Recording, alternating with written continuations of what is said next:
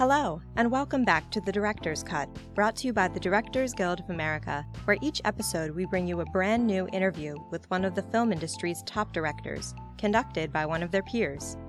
Remember to subscribe to our podcast on Google Play Music, iTunes, Stitcher, or on our SoundCloud page at soundcloud.com/thedirectorscut. And if you're enjoying The Director's Cut, please take a moment to like, share, or comment. We love hearing your feedback.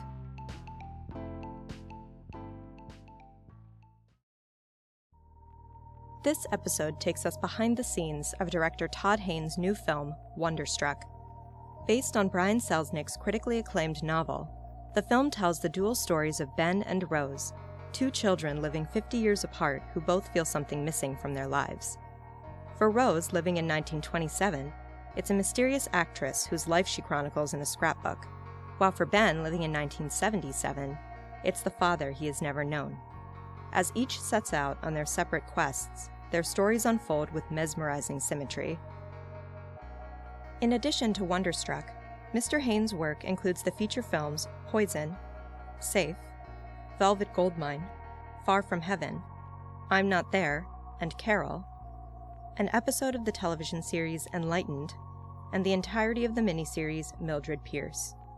Following a recent screening of the film at the DGA Theater in Los Angeles, Mr. Haynes spoke with director Dan Gilroy about filming Wonderstruck. During their conversation, Mr. Haynes discusses what interests him about creating period films, how he mixed the different visual styles needed for the dual stories within the film, and what in the material resonated with him and made him take on the project. Thank you all for coming. What a great film. What a beautiful, powerful, brave film that is. I really say I enjoyed it tremendously. I should set this up by saying I've never met Todd before. I'm an enormous fan of his work, and I was honored when I got the phone call to say you wanted me to moderate this Q&A. So I'm excited to be here, and I'm excited to talk about the film and just to talk about your career in general, because I know you through your work, and you've influenced my work, and there's just so many things I want to ask you about, and we have limited time. So we're at the DGA as a director. This film has more styles and more sections and more cinematic sort of like aesthetic than almost any film that I can think. I mean, it's period in places, it's black and white, it's color. Tell me how you kept track. I mean, just as somebody who, the logistics, how did you keep track? Because I'm sure you're picking film stocks and different aspect ratios, and what was the process for these sections, and how did you and Ed keep it all together? The film really presented itself with this beautifully sort of this reductive sort of concept that seems complicated as when you describe it, but it also had a clarity to it because it was just about paralleling two journeys, 50 years apart by two kids who've lost their hearing. And I think I'd never really done a mystery genre before. I've never really done a film for younger audiences before. And both of those things presented a kind of parameter with which to still engage with period filmmaking and look back at two, contrasting periods in New York history, and an enticement for any director, I think. Right. I mean, it's just like a cabinet of enticements for directors and challenges, certainly. But that structure was so interesting because the mystery of why these two stories share one film gets restated every time you cut from one story to the other. And of course, it's a film about two deaf kids, so it's a film that doesn't rely on the spoken word. Talk about how it gets restated every time you cut. Well, because you're wondering why. Why are these two films two stories sharing one film? Right. There's got to be a reason. And the film, is going to answer these questions that both kids are seeking, and that's the real question. Why are there parallel actions happening? Why are they both deaf? Why are we on this double journey? Right. And so that's the mystery.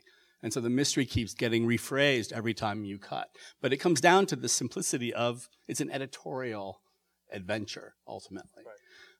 But I love that the editorial adventure keeps kind of stoking the stakes of the mystery as it goes along. I felt that. I don't know if you felt that, but when I was watching it, it does. The mystery has an engine. There's an engine of the film. And there's a very powerful point in the film where you just start to realize the connection is going to be told to you, and it's going to make sense, and things are going to start to fall into place in this very powerful way. So it's an interesting film for you on that story, because it is a mystery of sorts. Yeah. There is something that's being uncovered. That provides a real structure to something that might seem completely, based on a kind of cinematic double vision.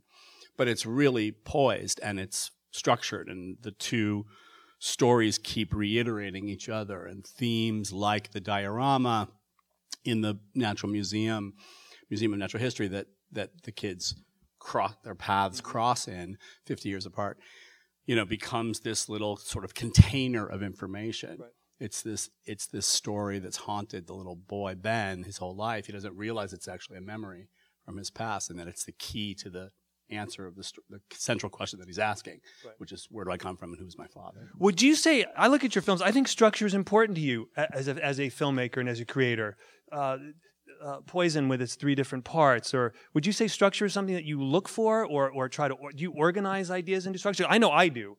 I look at films as something that are built in a way. You're certainly looking for the free-form, subconscious, aesthetic, and all the things that come in that. But ultimately, they're built, and they have a shape to them. Screenplays have a shape. So is structure something that you... Well, it really absolutely is important. I think it depends on the film. Depends on what the sort of thematic ideas are. I've made extremely linear, controlled films, like my film Safe, my second feature film with Julianne Moore, and Far From Heaven as well, which is very sort of classical in its structure. And then I made these very sort of hybrid films that are like intercutting different periods and references to historical events, like I'm Not There, the Dylan film, and Poison, my first feature film. And then films that are sort of like, maybe almost more like Wonderstruck, that are like memory pieces within memory pieces, like Velvet Goldmine, that are little sort of travels through history where something triggers a memory. And there are moments in Wonderstruck, it almost feels like each kid is dreaming the other's story. And there's a way in which this sort of toggle back and forth is like some psychic, kind of trigger. So many of your films, if not all of your work, has a period have period elements to them, if they're not entirely period. Yeah. Almost every one. So, can you conceive of yourself working in a contemporaneous film? What is it about a period film? And I've heard you talk in interviews about the role of the outsider and how an outside perspective can give great meaning in a way that you don't find with somebody actually within a story. So, right. A period film could be looked at as something. As the creator, you are outsider looking. So, So what is the role of period to you as a filmmaker, just as a concept? I mean, aside from the fact that it asks of our craft incredible learning, right, and a kind of like luscious, application to research and to history and to looking back at different periods of film, of which I'm always learning something from. I think it's that film is always a frame that somebody's holding up. But a naturalistic setting and a contemporary setting, or because there's so much verisimilitude in movies, they're so realistic. It's the medium that captures life in the most realistic fashion. We like to pretend that frame isn't there and that we're just entering something, autonomously, invisibly. But I like to sort of remember that there's a frame being held up, because there's always a point of view in movies, whether it's contemporary or period. We're being asked to look at this and not this. There's decisions being made at every turn. And so I think when you hold up a frame for a different time period, it sort of asks you about your relationship now to that period and what's relevant and why are we telling the story now. It's really as much about it today, looking back at today, but asking the viewer to kind of consider that actively and not passively. That's so interesting. So how a film lands today is relevant. So how do you think Wonderstruck today, how are we looking at these two periods from today's, what is it about today's lens? I guess one thing that I thought was so special about the material, this is a film I didn't write and develop myself, unlike a lot of my other films, is that it's an anti-digital movie. It's a film about kids who make things with their hands and whose creative practices, whose interests in natural history museums and in making little buildings are not just hobbies, but they're things that get them through life, right, and help them find the answers to their questions about who they are. And I just thought, what a beautiful sort of offering to contemporary kids. You know, I was a kid who was always making things with my hands, had marker, you know, smudges all over my fingers and glue stains and all that stuff. And movies made me want to make things. Like, I would see films when I was a kid, and they'd kind of derange me. They kind of made me nuts and make me want to react creatively. My first film was Mary Poppins. For a lot of people, that was our first film of my generation. And it was a movie that I responded to with a sort of creative obsession, drawing pictures of Mary Poppins, performing the songs, and, you know, the way we would remember every frame of a film before there was, you know, DVDs and CDs and videos and stuff to replay. So Mary them. Poppins, what was it about? Kids film, Mary Poppins. What was it about Mary Poppins? I'll now tell you my favorite film was Wizard of Oz. Well, yeah, God. Wizard of Oz. I mean, come on. Is to me the perfect film. Absolutely. I very much live in my subconscious. I think that's the most powerful place. Completely. And it's scary. And it's beautiful, and her singing will crush your heart. So what was it about Mary Poppins for you that as a story or film? In a way, like, I can watch Wizard of Oz at any moment now. I'm not sure I have the same relationship to Mary Poppins as an adult. Although I think kids still respond to it. I think it was the very first movie I saw. I think it was the experience of seeing a movie on a big screen and it being a fantastic Disney film that combines animation and I'm sure there was that sort of maternal theme of that very specific female central character that registered to me as in some way. But different movies after that would do the same thing. I like would just what get some other few. My few next films. one was Zeffirelli's Romeo and Juliet in 1968. Another children's film. Another kids' film. No, but it was a film. It was very interesting. In 1968, all my friends, I was 7, all my friends had birthday parties, and we all went to see Oliver, which is a stunning musical, gorgeous production. But then many of us made a little rite of passage that year.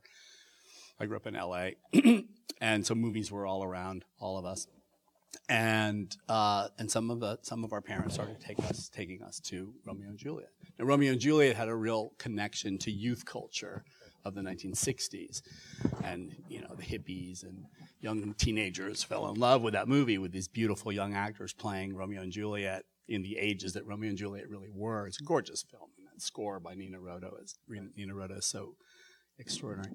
But I got obsessed with Romeo and Juliet. I think it was very erotic to me. It was definitely, I think it was movies that were a little beyond me, beyond my reach. I think you want to show kids things that are just a little bit beyond their comprehension, and it makes them, some kids, I guess, get a little nuts and want to grow and understand it. Another film that I got really into shortly thereafter, around the age of the kids in Wonderstruck, was The Miracle Worker. And I think kids are really interested in Helen Keller and the idea of sign language and ways of communicating beyond normal means, and having to figure out, what would I do in that situation, And also that it's about language. Do you think there was any connection between Wonderstruck and the totally. deaf? So that was something that you were interested, a way of not experiencing the world, a sensory loss. Yeah. That was something. So when you read the material, read their book, this was something that resonated with you going back. Completely. I mean, don't you think kids always are drawn to? I mean, maybe it's kids in secure, comfortable suburban lives can dream of being orphans, and fantasize what it's like to be set loose into the world, into a city, and having to fend for themselves, or losing a sense and having to figure out how you communicate and what you do. But I definitely had those fantasies. Like it's a way of confronting fears in a way, right? Yeah. It's a way of like the nightmares that you think of. How do I make sense of it with a story? I think it's about telling stories, right. And it's about realizing that stories, help us figure out who we are. And when there's a missing part of our own narrative, our own lives, we tell a story to tell us who we are. This is true for the history of minority cultures, I think, who aren't a part of dominant history and have to kind of write their own history and supplement what's been written about African-American lives and gay lives and the lives of women. And, we have to do it ourselves. And yet it's another form of fiction. It's still an act of creation in a way to tell your own story. But I think it's an empowering one. And that's what really these kids are in search of their own stories. Right. And the film, I just feel like the film, and it was all from the concept, Brian Selznick's script and idea. It feels handmade. It feels like the things the kids are actually stitching together themselves, the feeling of the film. And it goes back to silent cinema, which is hardly a naive period in film history. It's an incredibly sophisticated one, but we realize it's operating without sound. And so all of the visual components and rhythmic components of cinema are playing the lead role in how it works. I want to talk about the film specifically, a couple things. How did you do the shot? There's so many beautiful shots in the film. It would be difficult to single one out, but there's one that stood out in particular. The nighttime black and white shot moving through Times Square in the car or the train with the lights behind it. What was the manufacture of that shot? With the little girl in black and white? Yeah. It's so dreamy and amazing. I saw, in our research, we found photographs of Times Square from the late 20s that looked like that. And they were probably filtered. Right. And they were probably like art photography from the period. But it inspired this idea that sort of as Rose sort of starts to find the New York that she's going to make her home, that she's going to make her life, that it starts to resemble the things that she made herself and the models in her imagination. So there is a lyricism throughout a lot of her story, but it starts to increase toward the end of it.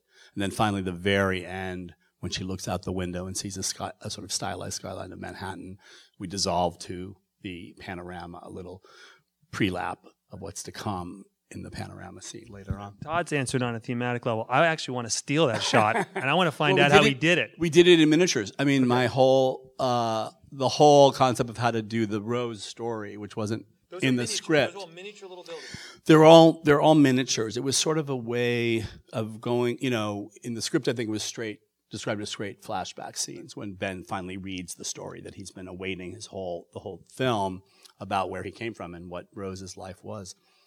But I thought, let's use the diorama, let's use the language that the film has already set up as a way to convey that, because it's something he's imagining. We're thinking, it's through a kid's imagination, things that matter to him. And there are things that are in his bedroom at the beginning of the movie. The red truck on his nightstand is the red truck that the father drives up the snowy hill to meet the mother, the Michelle Williams character in. But yeah, those were all miniatures. It was almost a way of combining the diorama, a three-dimensional reenactment of space, a spatial trick, putting an animal in its habitat in a diorama, right, with the miniature of the panorama, which is a miniature three-dimensional space as well. And it was sort of fusing those two very key locations and institutions that the movie embraces. The film, for me, it just goes into outer space in the most beautiful way when it gets to the stop motion part. I love that you say outer space, because it is a trippy. I love that. Yeah, we were thinking it was a trippy movie. It self-actualizes when it becomes the stop motion, because suddenly objects become important. The characters have become objects that have been created. Right. So everything is self-referring back to things that have been later. So tell me, you decide to do stop motion, which is just an insanely difficult, hard, time-consuming thing. They're actually not even stop motion. They're like puppets with because they don't move. That's true. They don't move. They're sort of static. It's like the diorama, which are tableau moments that find an elevated moment to describe the species leaping off a rock or whatever it is.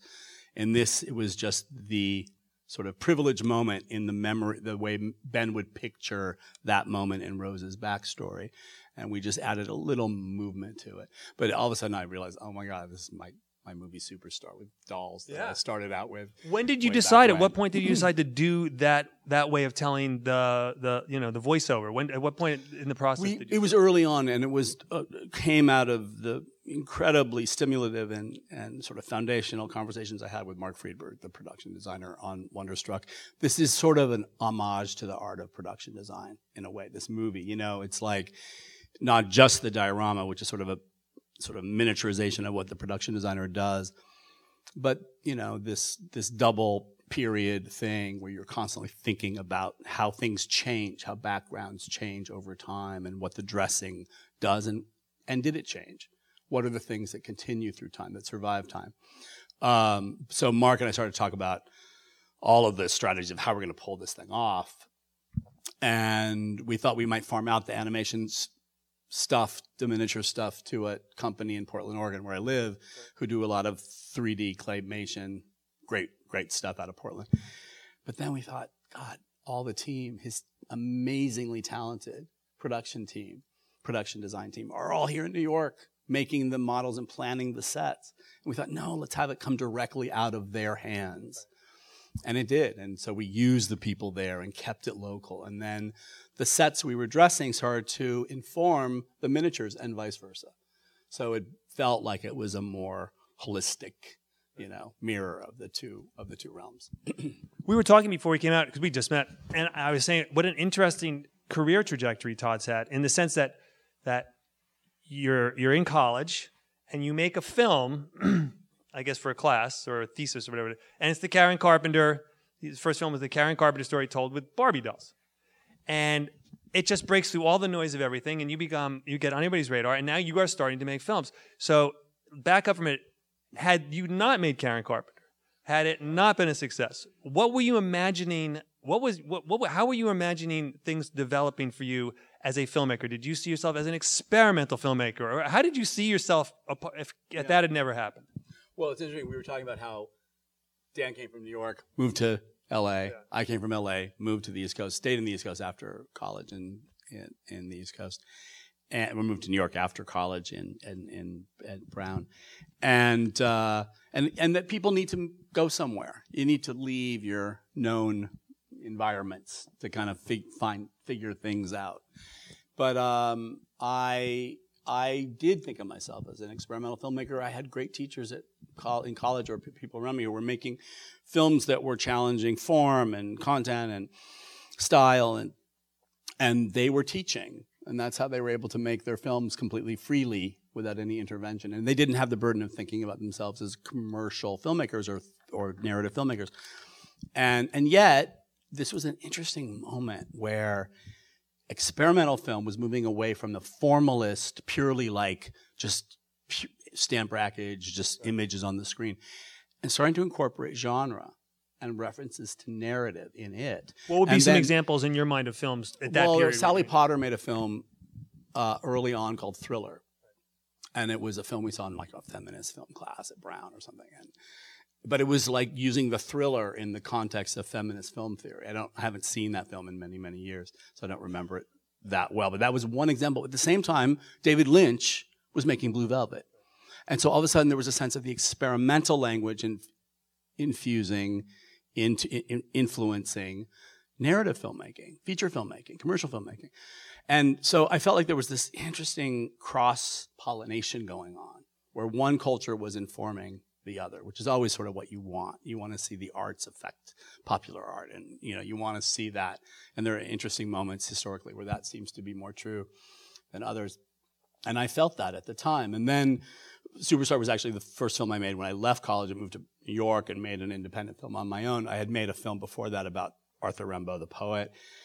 Couldn't get it into a film festival or an experimental film center to show it in New York City. And then I made Superstar. And some of the sort of pillars of experimental filmmaking, the Collective for Living Cinema in New York City, were like, we don't know what to make of this movie. It's too ironic. It's playing with narrative. It's playing with the star story genre. We don't know what to make of this thing. It's a hybrid. It's not readable. How did that make you feel? Because as an artist, that's actually exactly where you want to be. That's what you want. You really want to be right there. But how did you feel at the time? You don't necessarily know it yet, but because I just was like, I just want to get my film shown one place. That's why. When you confuse the experts, you're doing something right. Exactly. I think. Yeah, and that's why many filmmakers who start out don't get rights to the music that they use, because they don't think about how it could actually live on beyond that moment, and getting it shown in one place being their only goal, and that kind of was my only goal at the time. But I had worked, I was a preparator in galleries in New York for money, and so I knew how to do a press release. So I did a press release I finally got a place that would show Superstar, and this underground hole-in-the-wall East Village film theater. And then What year was this? This was like 87. And then I did a little press release. I sent it to Jay Hoberman, The Village Voice, lead critic of The Village Voice. And I sent it to Barbara Kruger, who was an artist who was writing for art forum, among others, and said, if you're interested in this film, because it's showing, we'll send you a VHS tape of it. And all of a sudden, they asked for the VHS tape of it. And they wanted to watch my little weird superstar movie, Karen Carpenter's story. And all of a sudden I heard Hoberman wants to review it. And, it was the lead film review of the week that it came out that he reviewed it. I remember reading the review. I was in New York at the point. No. Oh, no, I do. I worked at Variety during that period in New York. Oh my God, that's crazy. But this was a phenomenon. I remember when that came out, it became a phenomenon. In those days, the Village Voice had that kind of cultural, seminal influence. And it could create a career, especially one that was just beginning and that just needed a few art houses and contemporary art centers in the United States to take an interest. And so Superstar had a very brief life before the lawsuits came to me, which I knew were inevitable. And it showed around the country, and I toured with my film, and all of a sudden, people were interested in that film. But what made me really excited and gave me a kind of direction is I felt like audiences could audiences that weren't necessarily experimental film audiences, but other audiences were sophisticated. They were flipping around the channels of their TVs, other cable TVs every night, and seeing fragments of every kind of genre of movie. I knew exactly where they were. We all have this ability. And we could read different narratives. And I was like, because Superstar played around with different sort of styles and tones of narrative, and they got it, and they could adjust right into it. And that was promising, and I felt like audiences are really smart, and there's no reason to cater down to them. It's actually like an invitation to ignite that, if possible. And so that was the core, and then AIDS epidemic was all around us, and that sort of fueled the ideas for my next feature film. But the style of Poison came directly out of that conviction that audiences had curiosity and sophistication and intelligence, and that should be something to respect. Such a massively important point. We only have 1 minute, maybe less at this point. Todd Haynes' guilty pleasure in cinema. What is a guilty pleasure? Guilty pleasure on you were switching around the TV. There's 1,000 channels. What film might you drop into and suddenly enjoy in a way that we wouldn't expect? Maybe. Oh, there's so many. It's funny. My boyfriend and I love that he digs the highbrow and the lowbrow, and I get into the middle brow. And so maybe that's my guilty pleasure. But this is not a guilty pleasure because it's just a masterpiece. But I just watched Broadcast News again the other day. Like, I could watch that movie every day. It's just so brilliant and so gorgeously conceived. And the comedy is so great. The act, it's just, the performances are so brilliant. And I still learn from that movie. It's just, but it may not be a kind of movie people associate with my films. Wrap it up just by saying I am so honored to be here with you. There are so few filmmakers who have the talent and the ability to access resources, and they could put them anywhere. You could apply yourself to many different areas, but you stay true to a vision. And I don't know you well enough to say it, but I think you have a vision of a shared humanity and a possibility of something better for all of us, at least an acceptance of things. And you stick to it, and you're consistent. And God bless you for making the films you make. It means everything in the world. It really does. It's really nice. I really appreciate that. Thanks, you guys, so much for coming. Appreciate it. Thank you. Thank you, Todd.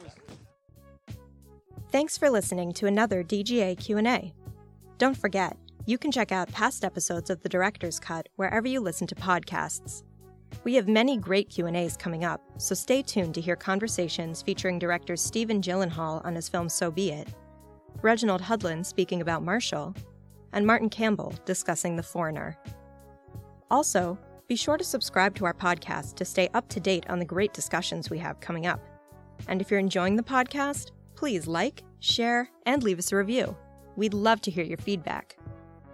Thanks again for listening, and have a great week. This podcast is produced by the Directors Guild of America. Music is by Dan Wally.